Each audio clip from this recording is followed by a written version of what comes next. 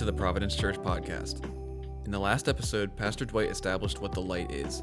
This week, Pastor Chuck continues our examination of light via a message about walking in the light by being truthful about our sins. You know, we open the Bible in Genesis, and it starts off, there was darkness over the face of the earth. It was darkness, it was void, there was no life. And then God breathed, He spoke life into it, the Word, right? Pastor Dwight talked about this last week. We call it ex nihilo. He spoke it. He out of nothing. Fiat is what we say. He declared light and life. And then, unfortunately, it didn't take long, and sin entered the world. And since then, we've been fumbling around in the darkness. But then, the great news that we want to shout on the mountains is that Jesus Christ was born. There's a light that came in to the world, light, pure light, that has shined on each of us. And so it's a wonderful thing as we consider these things during this Christmas season. I was thinking about darkness. Darkness can be such a pain, right? Even this morning when I got here to work this morning, and it was dark out still, and I'm fumbling with my keys, and I'm trying to see which is the bigger one. And it's not easy, especially when you're my age and I didn't have my glasses on. If you've ever tried to read instructions on whether cooking, you get the package out, and it's like, what? And I don't have my glasses on, and I'm trying to read it. So I go over to the light, and I get right under the light, right? And I try to read it. It can be a pain without enough light. Those of us who've raised kids, we know what it's like to walk into their room when it's dark. You know, they have these memes, Lego in the daytime, looks like a nice little thing. Lego at night has like razor blades on it, right? If you've ever stepped on one in the dark, it's not a fun thing. But sometimes we want to be in the dark. One of my grandchildren recently was at the house, and she got into her mom's makeup bag. And she pulled out they've got this makeup that you can't wash it off. That's so you can go swimming and all that stuff. So she got a hold of one of these things. And in our master bedroom, or whatever you call it, the room, she wrote right on the walls, right? in the wood, and you can't get it off. We're going to have to repaint it, right? I happen to like it. But what's actually interesting is that she's only 4 years old, little thing. And after she was all done, she took the makeup bag and went over to the end of our bed. We have it's like a chest. Opened it up, and we store blankets and stuff like that, extra things. If it gets cold at night, we'll pull them out. And she hid the makeup bag. And she knew she was doing wrong when she wrote on the wall. And she's just like her mother, right? I won't say which one of my daughters, but when Kimmy was about the same age, she wrote all over the walls. What? And did she come forth and tell us? No, she tried to hide it. And I remember telling her, I said, baby, did you do this? And she was 5, and maybe 4 or 5, about the same age. And she's like, oh, no, Daddy, I didn't do that. I didn't do that. And she's looking right at me like sweet as pie, lying right to my face. And I actually believed her, so I thought, it has to be Kate, right? So I went over to Kate, and she says, Dad, I didn't do it. And so I thought, I'm going to figure this out. So I said, Kimmy, can you draw me a picture of our family? Oh, sure. And she draws the first figure, and it's it right there. So I take the picture, and I hold it up to the wall. I'm like, you see that right there? She was caught, and she knew it. She kind of came clean. But the bottom line is, we try to hide things sometimes. Little kids, we don't grow out of it. We just get better at it. All right? The bottom line, though, is darkness equals death, and light equals life. Let's open our Bibles to 1 John. This is where our passage is going to be today, 1 John.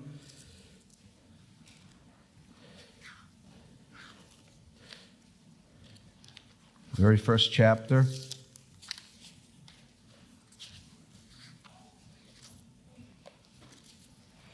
If I could find it here. Getting there. Almost.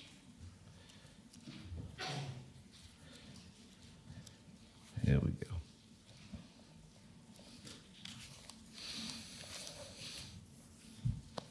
Starting in the 5th verse, he says, "This is the message we have heard from him and proclaimed to you, that God is light, and in him is no darkness at all. If we say we have fellowship with him while we walk in the darkness, we lie and do not practice the truth. But if we walk in the light as he is in the light, we have fellowship with one another, and the blood of Jesus, his Son, cleanses us from all sin. If we say we have no sin, we deceive ourselves, and the truth is not in us. If we confess our sins, he is faithful and just to forgive us our sins and to cleanse us from all unrighteousness. If we say we have not sinned, we make him a liar, and his word is not in us." 2nd chapter, "My little children, I am writing these things to you so that you may not sin. But if anyone does sin, we have an advocate with the Father, Jesus Christ, the righteous. He is the propitiation for our sins, and not for ours only, but also for the sins of the whole world." What an amazing thing. Amazing thing. This is a great passage. It's a Christmas passage because he is light. So the first thing we want to determine, it's the first point on your bulletin there, is what does it even mean that God is light? When the Bible speaks of God being light, what it is saying is that he is all goodness and all knowing. All goodness and all knowing. When we understand this, like when we say we need more information about something, right? Well, we need some light. We need some more light on this so we can make a proper decision. We'll often say it that way. God is not in need of any knowing. He is pure light, pure knowing. Likewise, when we make a mistake or we do something wrong, right? And it's revealed, we'll often say about somebody, his deeds were brought into the light. They've been exposed. So when the Bible speaks of God being light, what it is saying is that he is all-knowing and all goodness. The terms that we use for these attributes is he's omniscient and omnibenevolent. Omniscient, all-knowing. He knows everything. And he's all goodness. It isn't just that God knows things or that he knows more than any of us. He's not the smartest of us. He is the essence of knowledge. There is nothing that he does not know. It's impossible. He knows absolutely everything, including the number of hairs on your head, the Bible tells us. Minor little detail. There isn't anything. A sparrow falls to the ground. We had a few fall to the ground at our house, thanks to my son and his shooting ability with a little pellet gun. They were trying to get into the bluebird house, and even the bluebird people say, "Kill the sparrows." Kill them, because they'll wipe them all out. So my son was all too eager to do that. He knows everything. Everything about you, everything about me, everything about everything. There is nothing hidden from God. He is the very essence of goodness. He doesn't just act good. He doesn't try to be good. He doesn't one day wake up and say, you know what, I'm tired of being good.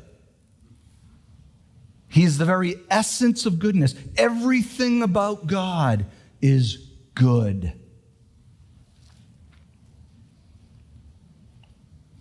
And that is part of our problem. The fact of the matter is we can't say that about ourselves. The best of us can't say we're good enough to be in God's presence.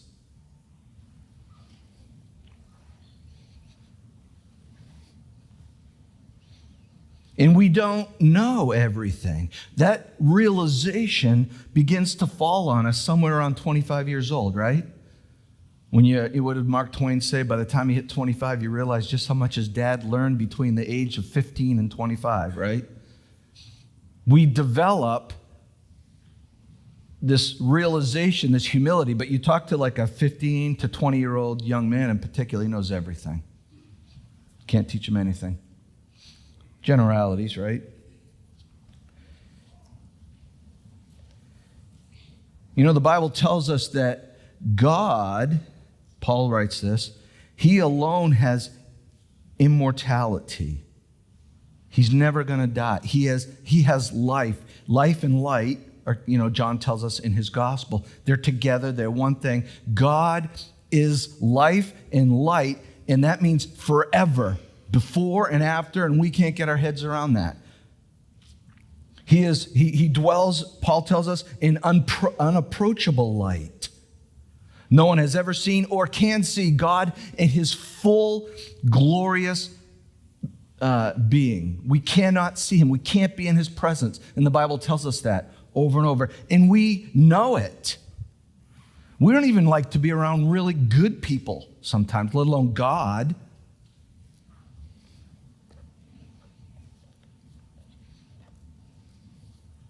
We are darkness. I was thinking even about Jesus in his glorified state. John's with him, right? The first thing that happens when he runs into Jesus, in this vision, is he drops dead. And it just seems to happen this way. We can't be around God and his holiness. So when we speak of God being light, what we're talking about is he knows everything, his omniscience, and his holiness, his goodness. So if you look at verse 5, though, it says that in him is no darkness at all. So what is darkness? We can take the corollary to that. Darkness then is evil, right? And we know this because we have other passages in the Bible. You can turn with it. I'm going to kind of breeze through this so I can get through my notes here. But 2 Corinthians 6, 14 through 15, he says, "Do not be unequally yoked with unbelievers. For what partnership has righteousness with lawlessness? What fellowship has light with darkness? What accord has Christ with Belial? In what portion does a believer share with an unbeliever?" We often use this passage in counseling people getting married. If you're a believer, you need to marry another believer. And it's great counsel. It's right there in the Word. Because what fellowship, what unity can there be between those? But what we see is he uses this, what fellowship has light with darkness? So darkness is the opposite of light. Light is good. Light is life. Death and darkness are one thing. There is no darkness. There is no death. There is nothing of a negative aspect in God.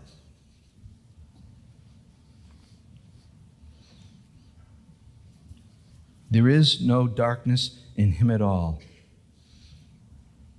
And that's why verse 6 tells us that we are lying if we think that we can live in sin and then still have fellowship with God. Oh yeah, I'm a Christian, I'm following God, and I'm doing things that are the exact opposite. I'm not talking about battling, I'm not talking about struggle. We do that, don't we? And God wants us to. I'm talking about living in defiance to what God says. And when we do that, we do not have fellowship with God. We're kidding ourselves. And so he's given us this information. He's telling us this because in verse 1 of chapter 2, he says, I'm writing these things to you so that you don't sin. That's why I'm doing this. That's what this message is. This message is so that you'll quit sinning, that I'll quit sinning, right? And he's going to give us some ways, some things that we can do. It's amazing. But why do we... So walking in darkness, so we have walking in light. So what would walking in darkness be? Walking in darkness would be hiding the evil. And that's what we do. Just like my little granddaughter, just like my daughter, wanting to hide things. We hide. Where does this come from? It goes all the way back to the garden. They sinned. And what was the first thing they did? They hid. So God comes walking along in the garden. Hey, where are you? As though he didn't know where they were. It's rhetorical. Where are you? A song when I was a kid growing, just came into Christ, a song by Don Francisco. It's a song, Adam. And he sings it and he does a great job. And you get the passion of God. Adam, where are you? Where are you? Why are you hiding from me? The Bible's full of this image, this picture. In 2 Kings, God says, the sons of Israel did things secretly which were not right against the Lord their God. You have placed our iniquities before you, our secret sins in the light of your presence. And then he said unto me, Son of man, have you seen what the elders of the house of Israel are doing in the dark? Each in his room of pictures? For they say, the Lord does not see us. The Lord has forsaken the land. Woe unto them that seek deep to hide their counsel from the Lord. And their works are in the dark. And they say, who sees us? And who knows us? And God says, I see everything they do. They cannot hide from me the things they do. Their sin is not hidden from my eyes. We have to come to grips with this, people. This is what we are here for. This is a good thing. The hiding is a bad thing. The good thing is God sees it. But why do we do it? We're ashamed. I don't want you to know all the things that I've done. I get it. We're embarrassed, and we should be. But God already knows. He's not going to be like, what? You did what? As though it's some new thing. Oh boy, you're really a weirdo. No. It's all exposed. He knows it. You don't have to tell everyone else about it. In fact, I'd encourage you not to. I hope you have those people in your life that you can tell those things. But God's not looking to embarrass us. That's not his aim. That's not his goal.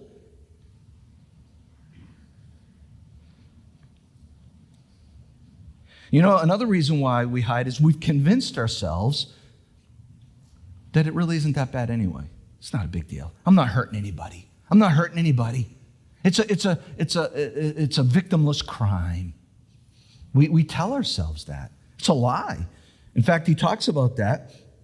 We deceive ourselves, he tells us. Is that verse 6?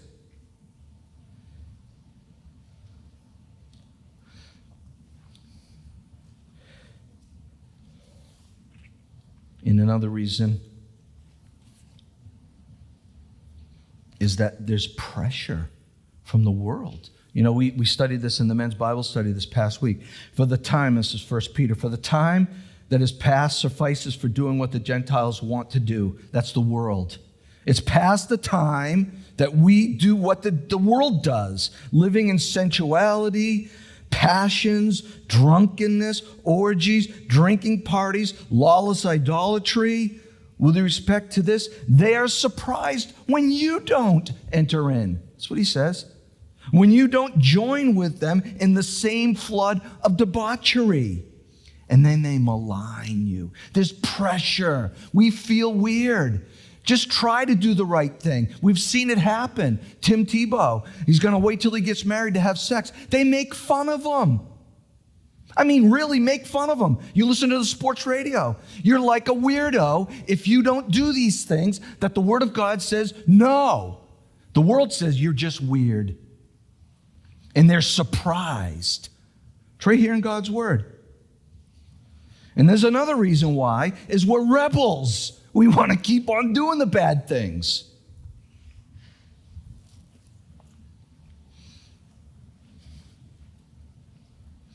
I want to insert here that walking in the light is not walking sinless.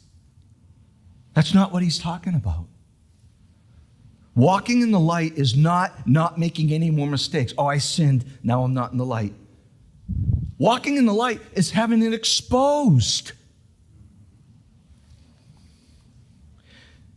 Walking in the light involves telling the truth about our sins. We bring our sins out into the open. Verse 9, if we confess our sins, he is faithful and just to forgive us our sins and to cleanse us from all unrighteousness. If walking in the light meant not sinning, what would be the point of him telling us that he will cleanse us from all unrighteousness? He'll forgive us of our sins and he'll cleanse us from all unrighteousness. If that's what it meant, we're not disqualified by our sins. We are when we bring them out in the open and we confess them.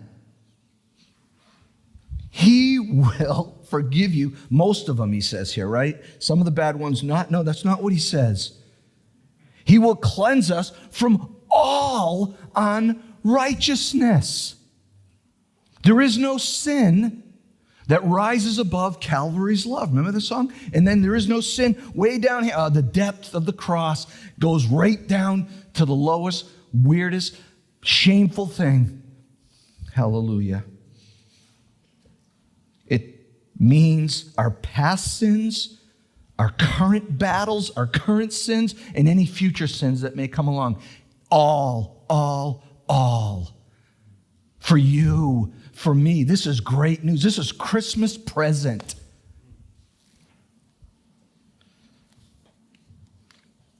But just in case we're not convinced, we say, I don't have any sins to confess. We got verse 8. If we say that we have no sins, we deceive ourselves. We're kidding ourselves. There isn't one of us in here that can say, hey, I don't really need this today. There isn't one of us. And if you think that, if I happen to think that, I'm kidding myself. I'm deceiving myself. I'm not telling the truth. And the truth is not in us. It's easy to lie to ourselves. It's part of our nature. The Bible, Jesus said to the Pharisees, you are of your father, the devil. That's for us too, you know. Other than Christ, outside of Christ, and in his nature, there is no truth in him. That's what he says. There's no truth. So we have that part of our nature too, that fallen piece prior to Christ.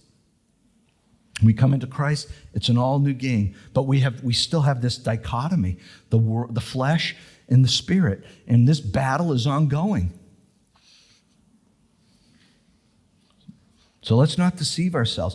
But then even worse than that, than the self-deception, as bad as that is, when we say that we don't have any sin, verse 10 tells us, we make God a liar. We're calling him a liar. He says, and his word is not in you. Well, that's how we know that what God has to say about things. We find it right here in his word. He says, thou shalt not do this. And we say, yeah, it really doesn't matter. Or I'm not doing that. That's not a sin. It's really not a sin. That used to be a sin.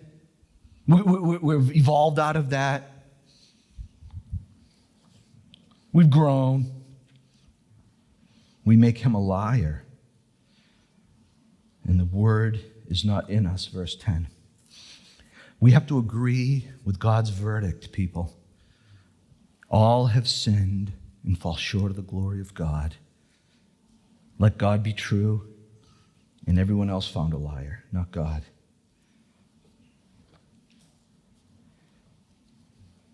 So when we agree with God, we say it out loud. We confess out loud. For me, I started with that passage there I read earlier, Peter. Sensuality, passions, drunkenness, orgies, partying, drinking parties, lawless idolatry. That's a great place to start, right?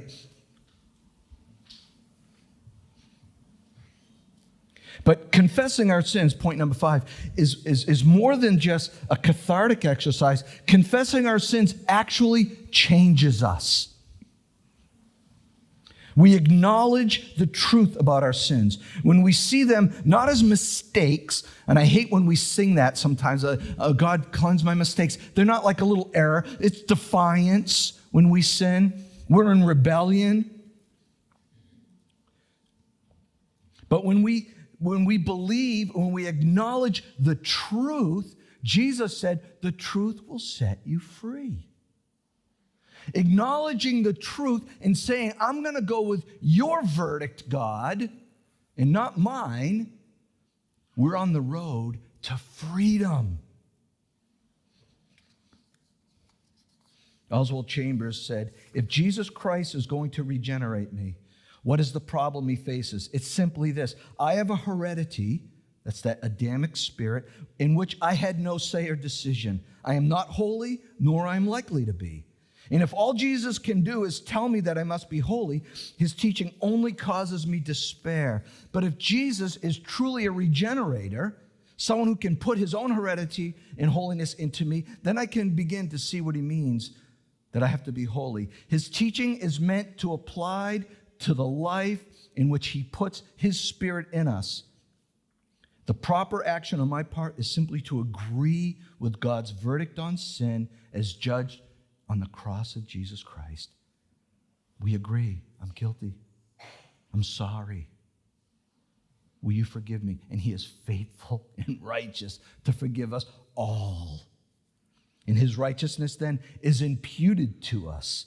Look at verse 1 of chapter 2. He's writing so that if anyone does sin, he says, we have an advocate with the Father, Jesus Christ the righteous. And so we call this is imputed righteousness. This is what's happened. When he says we have an advocate, what does that mean? God actually looks at Jesus. He takes Jesus' righteousness and he puts it right in you. That's what he's doing. His righteousness, just like Adam and Eve, the 5th chapter of Romans talks about this. Adam's sin was imputed to us, so we had that by nature. Now Jesus, how much more shall Jesus, his righteousness, make us alive unto God? He puts his righteousness in us. That's where we hang our hat. That's why we can have fellowship with God himself.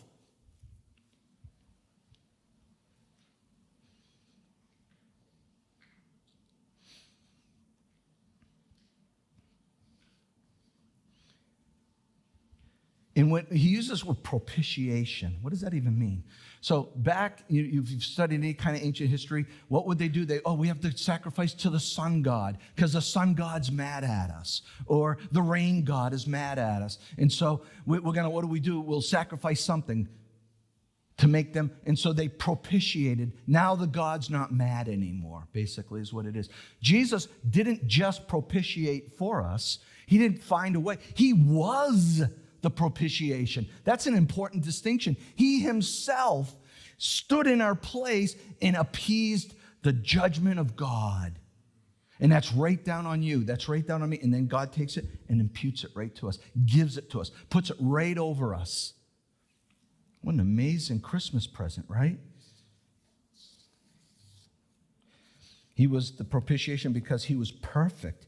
Verse 1 says, righteous, no sins, clean, It brings us back to that point where last time I preached, we read there in Revelation where John wept bitterly, loudly, because there was no one worthy in heaven and under the earth, anywhere.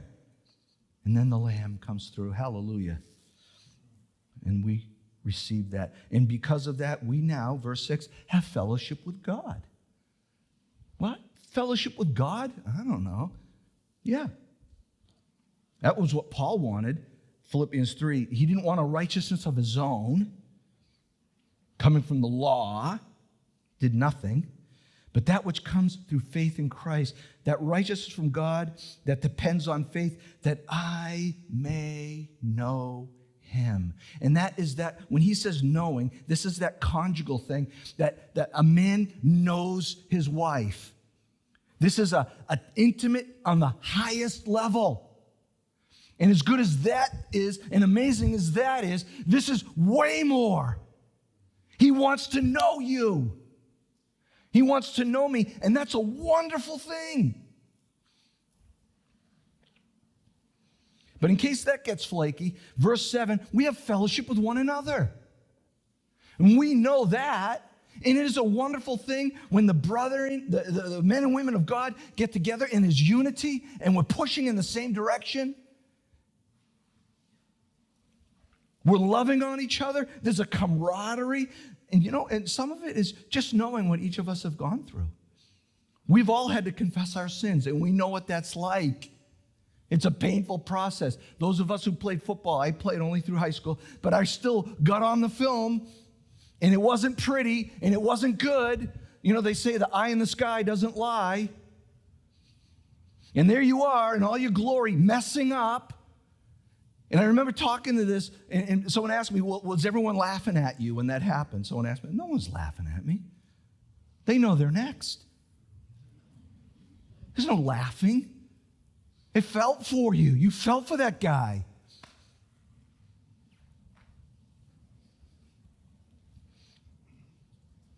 The gathering, this is called the church. We're not in a church. We're in a church building. The church is you. The church is me. It's the gathering. It's the fellowship of believers, the ecclesia. It's the gathering. And when we come together, one sheds a tear. When one member suffers, we all suffer together. If one member is honored, we all rejoice. It's a wonderful thing to be a part of a community. And the enemy hates it, and he's trying to drive us away from church. You don't need to go to church. You don't need to go. It's just a bunch of hypocrites and all the stupidness that comes in with that. And then we have each other. Iron sharpens iron. One man sharpens another. That happens in community. We're not afraid to tell somebody, hey, that's not good. What are you doing? I've had people say that to me before.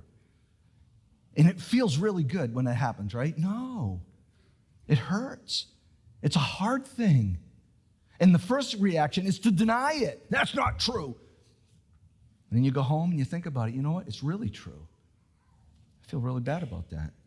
Thank you, God, for showing me that. He uses people to do that. Why doesn't he just do it himself? I don't know. Seems like it would be better. But he in his sovereign will, in his sovereign way, will use another man or woman clothed in flesh, just like yourself, to point out stuff about you that you need to hear. That happens in the community. I feel like Jeremy right now, trying to convince people to go to the retreat so they can catch a cold, right? And then we have the love of the brethren. Wow, what an amazing thing to be accepted and loved. That happens here in the body. That's fellowship with one another. We have fellowship with one another. And then the blood of Jesus, when we walk in this light, when we allow him to expose those sins in our lives, we have fellowship with one another. We have it with God. We have it with one another. And the blood of Jesus cleanses us from all unrighteousness. What an amazing thing. And the last point here is that we have access to light is a wonderful gift from God to his children. Here's the culmination. I'm going to read it real quickly. Revelation 21, and then I saw a new heaven and a new earth. For the first heaven and the first earth had passed away, and the sea was no more. And I saw the holy city, New Jerusalem, coming down out of heaven from God, prepared as a bride, adorned for her husband. And I heard a loud voice from the throne saying, Behold, the dwelling place of God is with man. Emmanuel. That's the Christian message, right? This is Emmanuel. God is with us. Behold, there's going to come a time where God is actually physically dwelling with us. And be able to see him. Thank you for listening to our latest sermon. Join us throughout December as we study light and the role it plays in the gospel and the Christmas story. In the meantime, connect with us online. Visit our website at www.provchurch.net or check out our Facebook at ProvChurchLife. Until next time.